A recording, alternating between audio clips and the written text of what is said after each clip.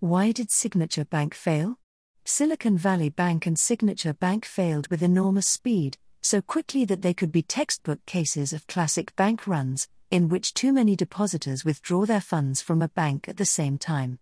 The failures at SVB and Signature were two of the three biggest in U.S. banking history, following the collapse of Washington Mutual in 2008. How could this happen when the banking industry has been sitting on record levels of excess reserves, or the amount of cash held beyond what regulators require? While the most common type of risk faced by a commercial bank is a jump in loan defaults, known as credit risk, that's not what is happening here. As an economist who has expertise in banking, I believe it boils down to two other big risks every lender faces: interest rate risk and liquidity risk. Interest rate risk. A bank faces interest rate risk when the rates increase rapidly within a shorter period. That's exactly what has happened in the US since March 2022. The Federal Reserve has been aggressively raising rates, 4.5 percentage points so far, in a bid to tame soaring inflation. As a result, the yield on debt has jumped at a commensurate rate. The yield on one-year U.S. government Treasury notes hit a 17-year high of 5.25% in March 2023, up from less than 0.5% at the beginning of 2022. Yields on 30-year Treasuries have climbed almost 2 percentage points. As yields on a security go up, its price goes down.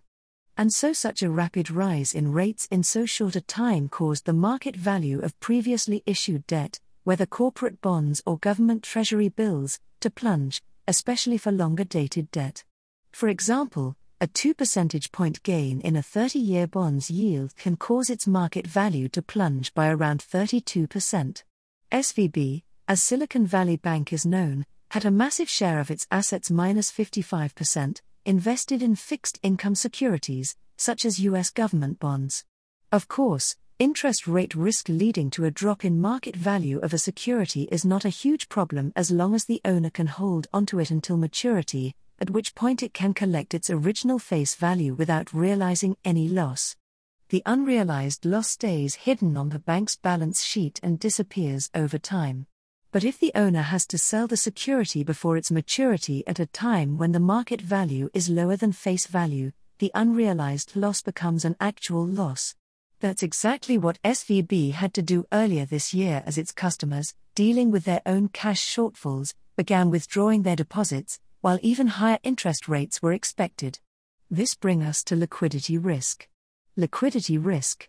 Liquidity risk is the risk that a bank won't be able to meet its obligations when they come due without incurring losses. For example, if you spend $150,000 of your savings to buy a house and down the road you need some or all of that money to deal with another emergency, you're experiencing a consequence of liquidity risk.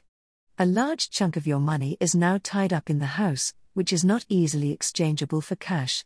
Customers of SVB were withdrawing their deposits beyond what it could pay using its cash reserves, and so to help meet its obligations the bank decided to sell $21 billion of its securities portfolio at a loss of $1.8 billion. The drain on equity capital led the lender to try to raise over $2 billion in new capital. The call to raise equity sent shockwaves to SVB's customers, who were losing confidence in the bank and rushed to withdraw cash. A bank run like this can cause even a healthy bank to go bankrupt in a matter of days, especially now in the digital age. In part this is because many of SVB's customers had deposits well above the $250,000 insured by the Federal Deposit Insurance Corporation, and so they knew their money might not be safe if the bank were to fail. Roughly 88% of deposits at SVB were uninsured. Signature faced a similar problem, as SVB's collapse prompted many of its customers to withdraw their deposits out of a similar concern over liquidity risk. About 90% of its deposits were uninsured. Systemic risk? All banks face interest rate risk today on some of their holdings because of the Fed's rate hiking campaign. This has resulted in $620 billion in unrealized losses on bank balance sheets as of December 2022.